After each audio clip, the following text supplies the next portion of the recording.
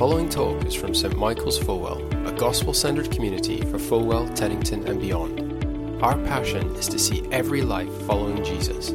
For more information, visit our website, stmichaelsfulwell.co.uk.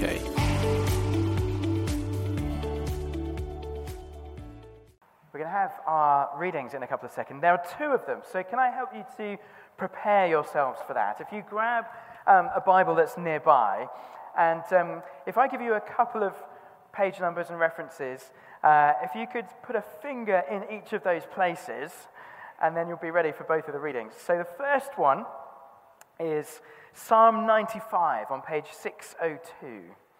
So if you turn to page 602 and find Psalm 95, and pop one finger in there, page 602, Psalm 95.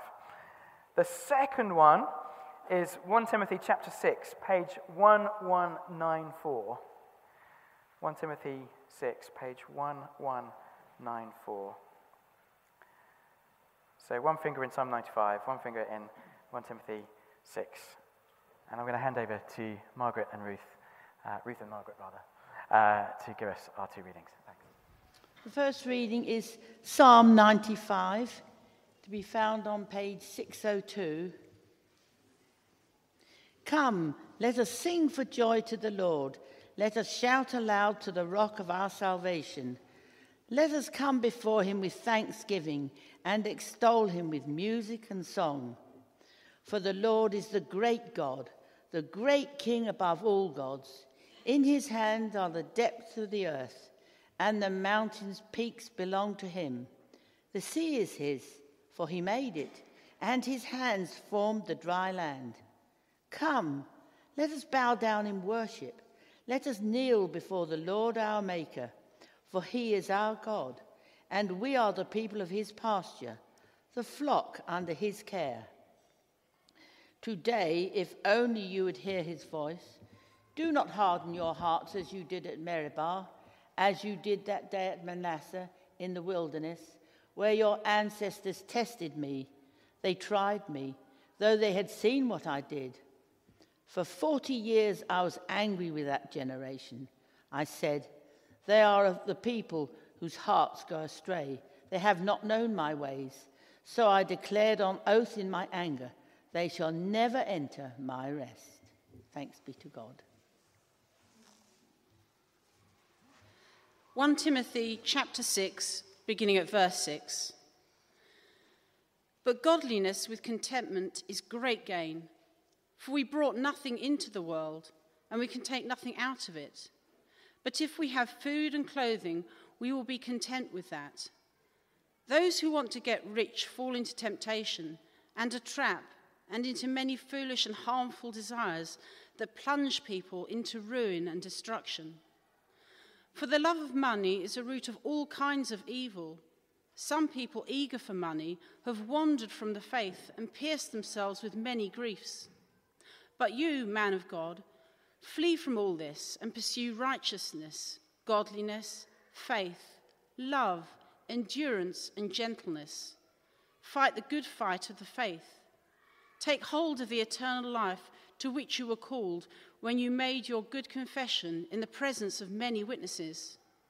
In the sight of God, who gives life to everything, and of Christ Jesus, who while testifying before Pontius Pilate made the good confession, I charge you to keep this command without spot or blame until the appearing of our Lord Jesus Christ, which God will bring about in his own time.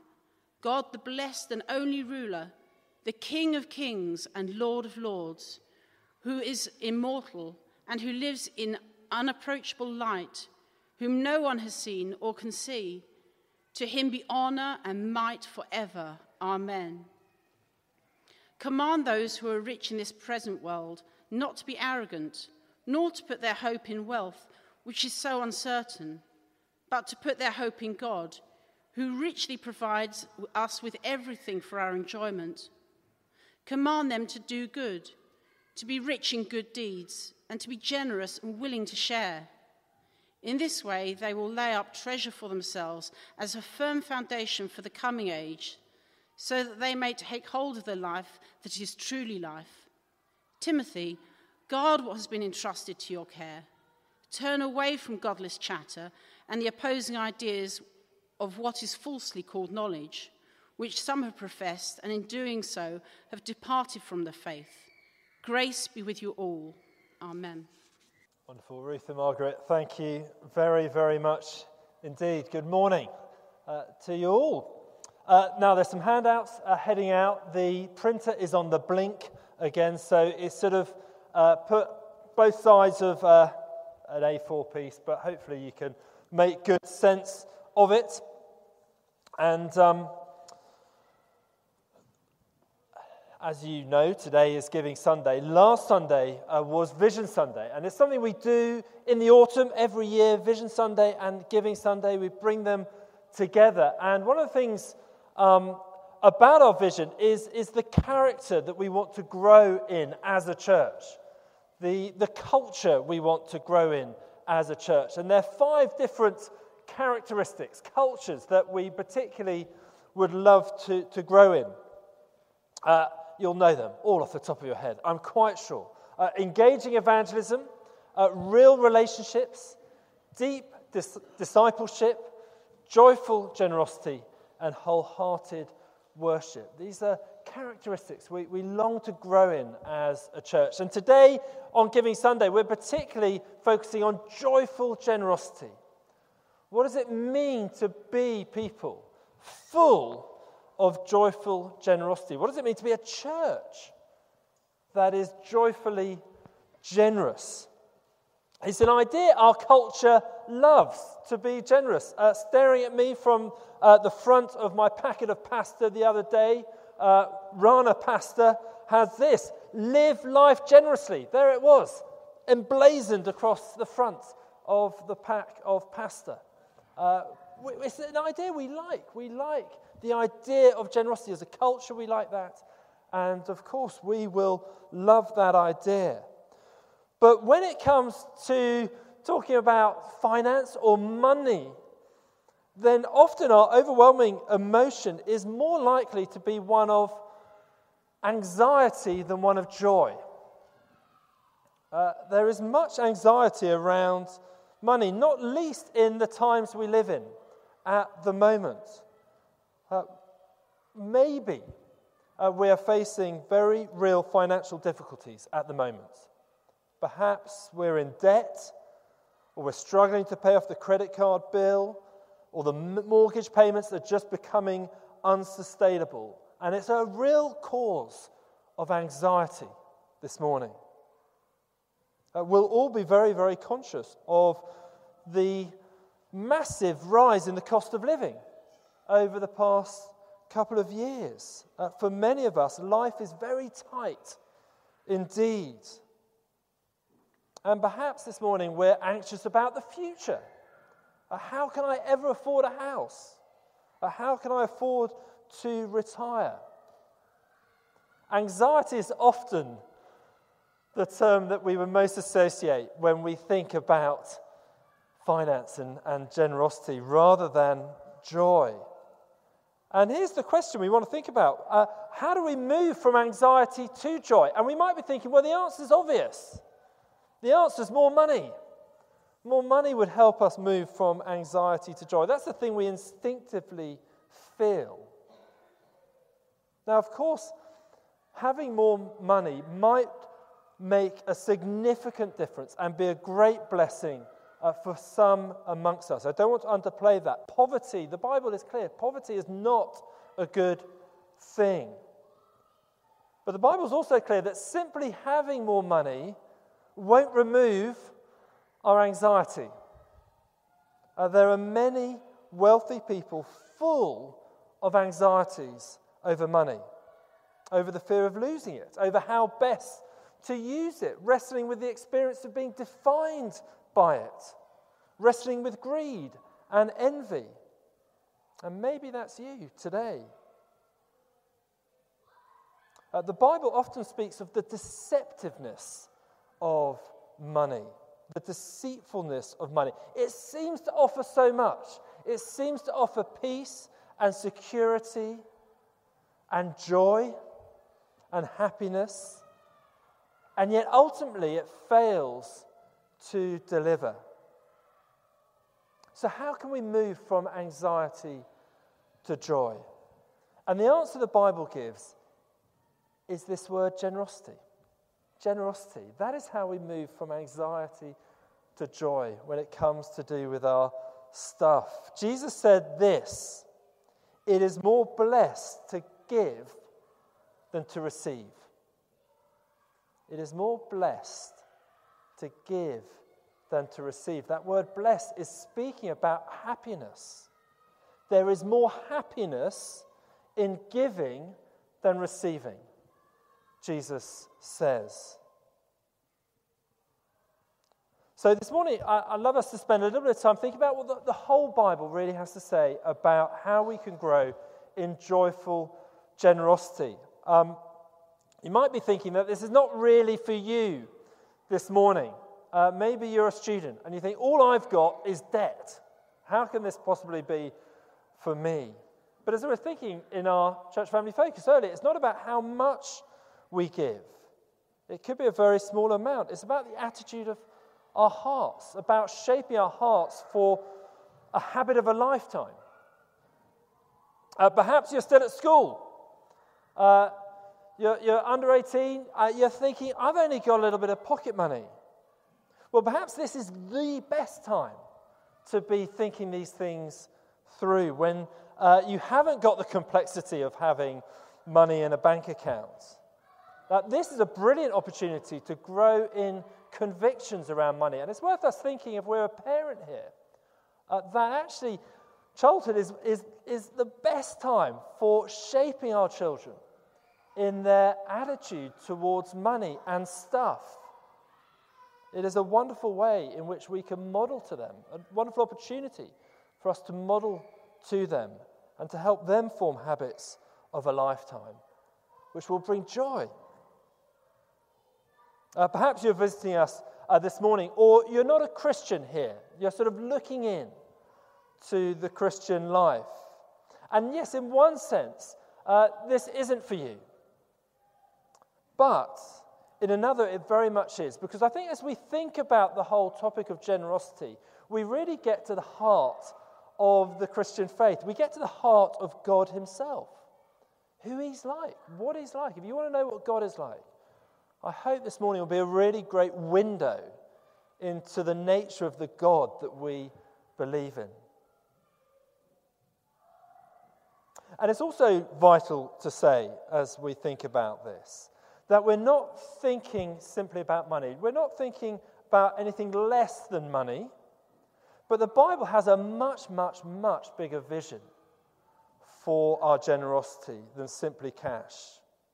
We have many resources in our life: time, health, expertise, knowledge, skills, gifts, homes, relationships. Plus, just think of the spiritual resources we've been given. The resource of prayer, of wisdom, of the knowledge of the Lord. We want to be thinking about all these things as we think about what does it mean to have a generous life, and how do we find joy in that? So the much wider question is, how do we grow in joyful generosity in all of these things? And this is the big, big point I'd love to make this morning, is that it all starts with God. It all starts by looking towards God, a God of joyful generosity, a God of outstanding, abundant generosity. First, we see it in creation. We see in creation how God's amazing generosity. It's worth just thinking about this a little bit. What is creation? What is all the stuff around us? It is all God's. Why is it all God's? Because God made everything out of nothing. That is what Christians believe of creation. God made absolutely everything out of nothing. And therefore, the implication is it's all His. All of creation is His. Everything is from Him. So just think of the things we have. Our body, our intelligence, the people around us, our friends, our husband, wife, children, parents, the food we eat, the homes we live in, the cars we drive, the places we travel to, the jobs we have, the warm sun we feel, the water we drink, the beauty we see, the air we breathe, all of it, everything is from God. And it's his generous gift to us. And isn't God's generosity in creation just incredible? It's so over and above what is necessary. And just think of the area of food. The sheer variety of food out there in the world. I don't know what food you've been eating this past week. No doubt it's been pretty varied. You haven't had the same thing every single day. You've had a huge variety. Let's just walk into a supermarket. The sheer food from all around the world. It's extraordinary. Think about our tongues. How our tongues are able to enjoy that variety. Just the anatomy of the tongue. That we can taste sweet and salty and sour and bitter. And the tongue taste buds can cope with all of that. And what a joy that is. God didn't need to do that. But he's abundantly generous. We could just go to any area of creation. Think sunsets. Every sunset's different. Aren't sunsets just the most wonderful thing? Don't they just fill you up when you see something like that? Think a variety of animals. God didn't have to create such wide variety of animals, and yet he has. What an extraordinary range of animals. That seems a ridiculous phrase. I mean, it's amazing. God's creativity and his abundance, his generosity in it. Think trees. I did look this one up. There are 73,300 species of trees on Earth, it's estimated. Isn't that amazing? I think beauty. Endless beautiful places and sights on Earth. Here's just one picture of a beautiful place, dear to many, many people. That's been in the news recently. Sycamore Gap. And just the sheer simplicity of that, and yet the beauty of that. Isn't God just extraordinary in his generosity in giving us? So we could go on and on. We could speak all day about this. Hear what the psalmist says that we just heard earlier. For the Lord is the great God, the great King above all gods. In his hand are the depths of the earth, and the mountain peaks belong to him. The sea is his, for he made it, and his hand formed the dry land. How do we respond to our Creator God? Well, verse 6, come, let us bow down in worship. Let us kneel before the Lord, our Maker. When we think about creation, when we think about its beauty, when we think about its abundance, all that we have should lead us to worship on our knees. And to understanding that anything that we give has, of course, first been given to us by our abundantly generous, wonderful God. We're just stewards. We've been given stuff. So much. And so anything we give, we're just being stewards of it. In the Old Testament, when they were building the temple, the people of Israel gave their gifts for the building of this temple. And Solomon, who received them, he understood that actually all they were doing was giving back to God what had already been given to them. He said these words, for all things, praying to God, for all things come from you, Lord, and of your own have we given you. When we give, we only give what has already been given to us. But the reality is that's probably not how we often think about our wealth, of what we have. We tend to think, well, it's mine. It's mine. And there is something going on here about the state of our world that is really important for us to understand. And it's very disruptive to the way the world was that God made, the way the world, that God intended the world to be, the way the world was supposed to be. You see, there's supposed to be this creation dynamic, we could call it, of a to and fro of generosity, of an abundantly generous God giving to his people, and then his people receiving and giving back to God and giving out to one another. Reflecting God, imaging God in his generosity. That's the way the world was meant to be. And to fill the world with such generosity, rebounding around. What a wonderful world that would be to live in. And yet, the reality is, in our sin, in our selfishness, in our sort of curved inness, rather than being reflecting God's generosity, what we tend to do in our sinful nature is to sort of terminate the process. So it's as though God pours out to us and then we say, thank you very much, and it stops there. Now think of it like a river, the sort of river flowing through, water flowing through the river. And in our section, it's a bit like the river comes in and we sort of build a dam and we just sort of stop it up. And so the river doesn't sort of flow on. We cut the supply. And that causes all sorts of problems in our world.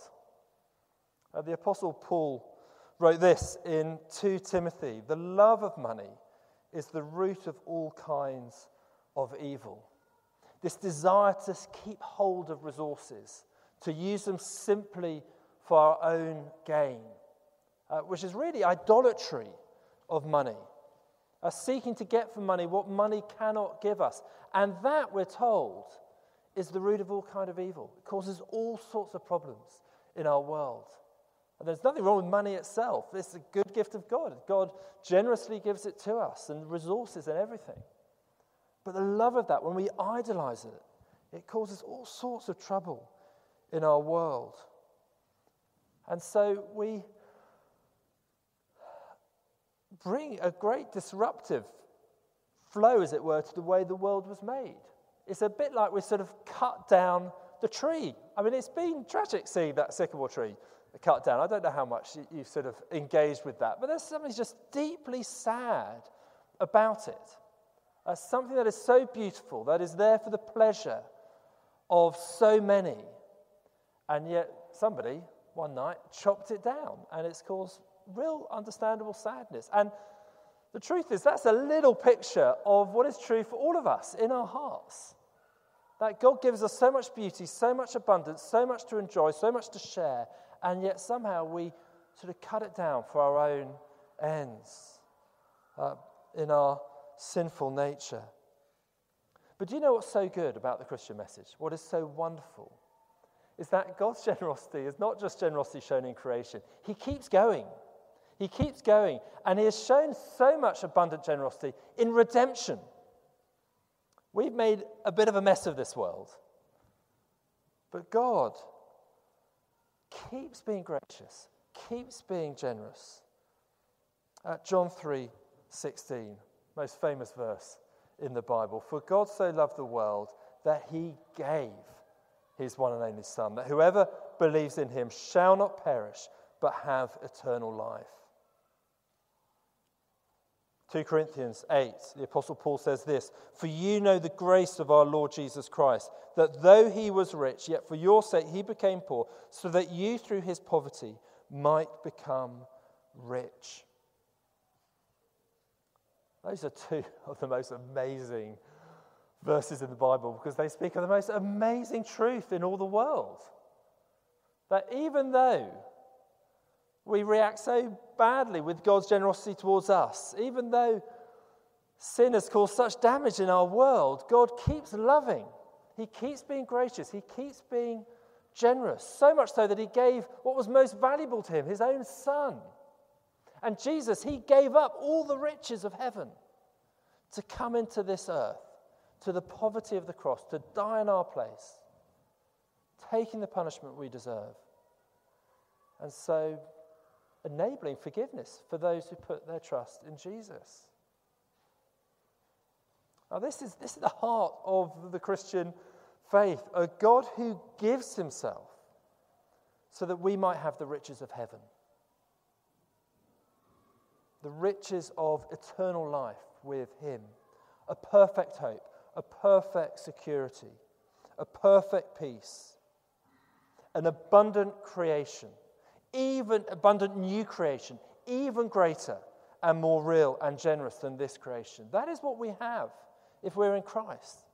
That is what we have to look forward to if we're in Christ. Even greater riches, even greater abundance than God has given us for all eternity. That is how generous God is to us. He just keeps being generous to us. And so the more we grasp that as Christians, as we put our trust in Jesus, as we acknowledge our sin and we turn back to him and receive his grace in our life, the more we dwell on his generosity to us in creation and in new creation, in him being our maker and him being our redeemer, the more we grasp that, the more we will receive his riches and reflect them back and turn them back. We will have a posture not so much curved in on ourselves, but a new posture of generosity. It's in the light of this that the Apostle Paul writes what we heard there from our other reading. Actually, it's 1 Timothy, not 2 Timothy 6. Our handout's wrong there. But the Apostle Paul says this, command them to do good. Speaking of Christians with their resources, to do good, to be rich in good deeds, to be generous and willing to share. In this way, they will lay up treasure for themselves as a firm foundation for the coming age, so that they may take hold of the life that is truly life. Now, that is the implication for us if we're a Christian. We're following the Lord Jesus. We're to be rich in good deeds. We're to be generous. We're to be willing to share. We're to lay up these treasures for all eternity. And do you know that phrase, to take hold of life that is truly life? This is life. Imaging God, reflecting his generosity. That is where life is truly found. Not in securing wealth and riches for ourselves, but in being generous. That's why it's so joyful. It actually means to be fully human, to be more human, to image God more fully. The hold that money has on us as we give, as we give our resources, it breaks that, and we reflect God more, and we become more the people that God created us to be. And that is why there's joy in it. So joyful generosity is rooted in the joyful generosity of God. Now, as we draw to a close, just a few practical things. What does joyful generosity look like in practice? How much, who to? Here are just a few quick thoughts on this. There's so much stuff that could be said about this, but here are just a few quick thoughts. How? Well, be planned is one thing that I would suggest, that I think the Bible suggests. That often our generosity, we lack generosity simply actually through thoughtlessness, through a lack of just giving it time. Sometimes the intentions are very, very good, but we just never quite get there to fill in a standing order or to invite somebody round or whatever it might be. And it's worth just thinking as we plan, how are we using our resources? And by that I mean so much more than simply our money. How are we using our skills, our education, our gifts, our opportunities, our time? Do we give time and space to really think about that? It's well worth doing so, just giving some time and space. How are we using this to be as generous as we possibly can be? Take some time, step back, think them through, and then put them into action. Put them into practice. Be planned, but also be spontaneous. Be spontaneous. Don't lose the joy of spontaneity. There's great joy in spontaneous generosity.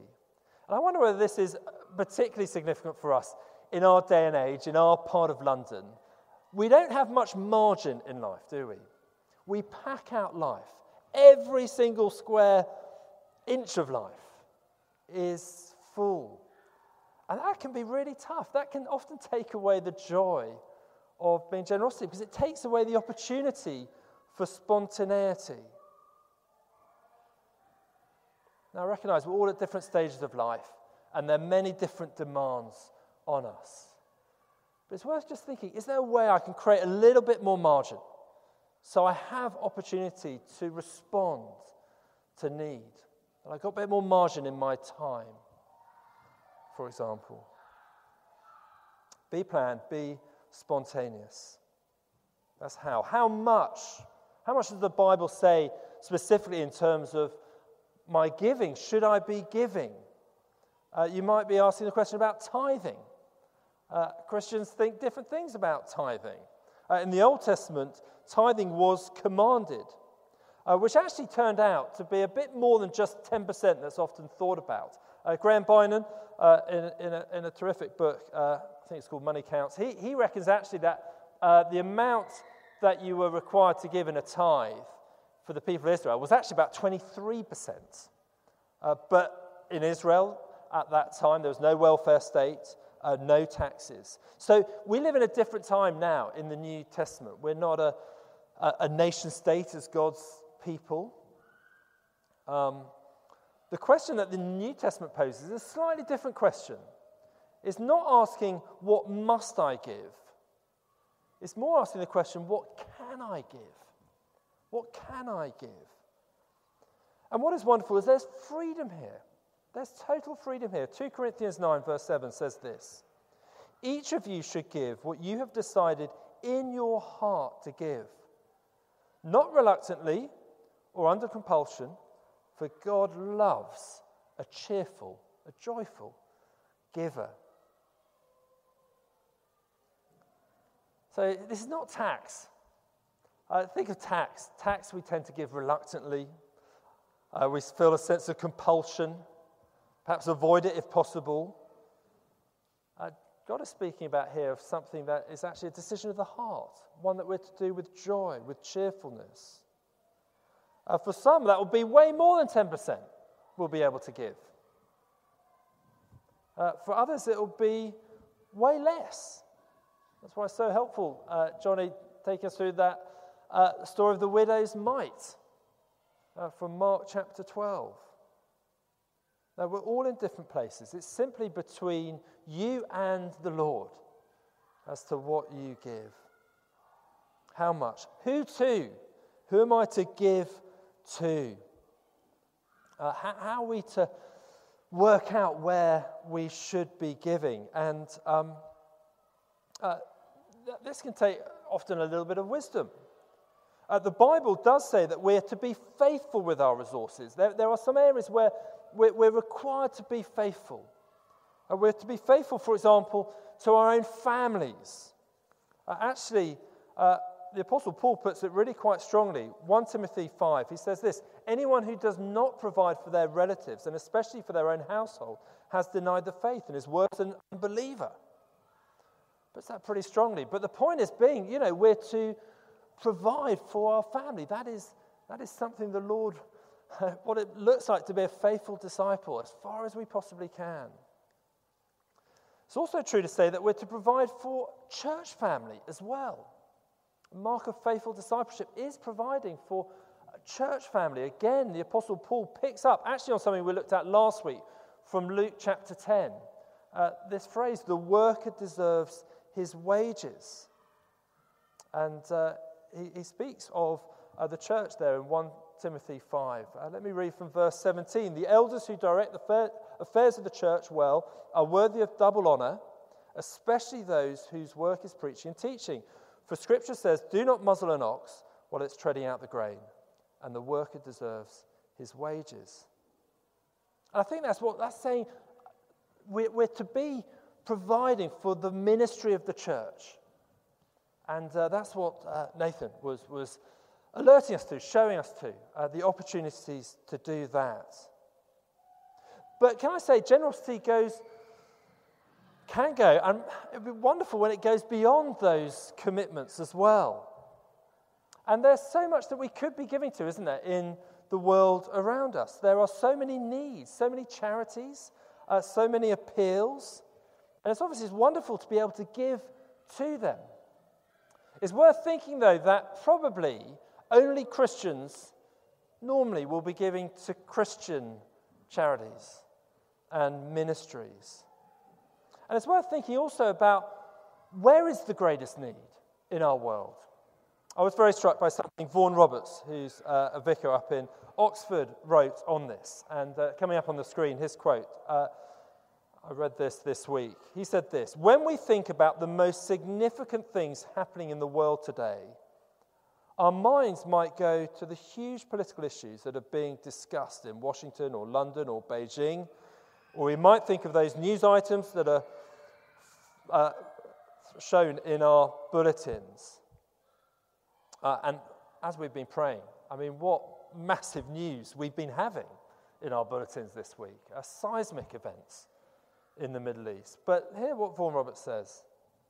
But actually, the most significant thing that's going on in the world is almost never mentioned in any news bulletin. And that is God's great work of spreading the gospel to the ends of the earth. It doesn't come in the news. But that is the most significant thing happening today in the world is the gospel going out and God gathering a people for himself for all eternity. That is the most significant thing happening. Even in a week like we've just had, the growth of God's kingdom, his mission to gather his people that will be with him forever. And so that is the most wonderful thing to invest in, to store up treasure in heaven, to invest in that great work that God is doing. And again, there are so many opportunities for this, of course, in the local church, but beyond as well. I mean, just connected to what we're doing here, Insight, an amazing ministry, going into schools in our borough, bringing the gospel. And it'd be wonderful to be growing a support base for Insight. People are able to give just even a small amount, £5, £10 a month perhaps, to support this ministry and invest in it would make a huge difference. I don't know if you ever thought about being a patron behind a ministry. Co-Mission, we're part of a network of churches called Co-Mission, which is seeking to plant churches all across London. And Co-Mission's always on the lookout for potential patrons, people who can get behind this church planting ministry. It doesn't have to be huge amounts, but to say, look, I'm going to back this. I want to be for this. What a wonderful use of resources. I can tell you about ways you might like to do that. And you'll know all sorts of other things. Charities not known to me, ministries. You might think, I'd love to really get behind that. What a great thing to be able to do. So there's a few things mentioned, we can mention on the practice of joyful generosity. This evening in our evening service, we're going to think more and look more at 2 Corinthians 8 and 9, look at different principles for giving. Do come back for that or listen to it on the podcast. But for now, as we close, let's turn our eyes again to God. We're going to sing in just a second. Maybe the band might like to come up. We're going to turn our eyes to God again, to his abundant generosity to us in creation, in redemption.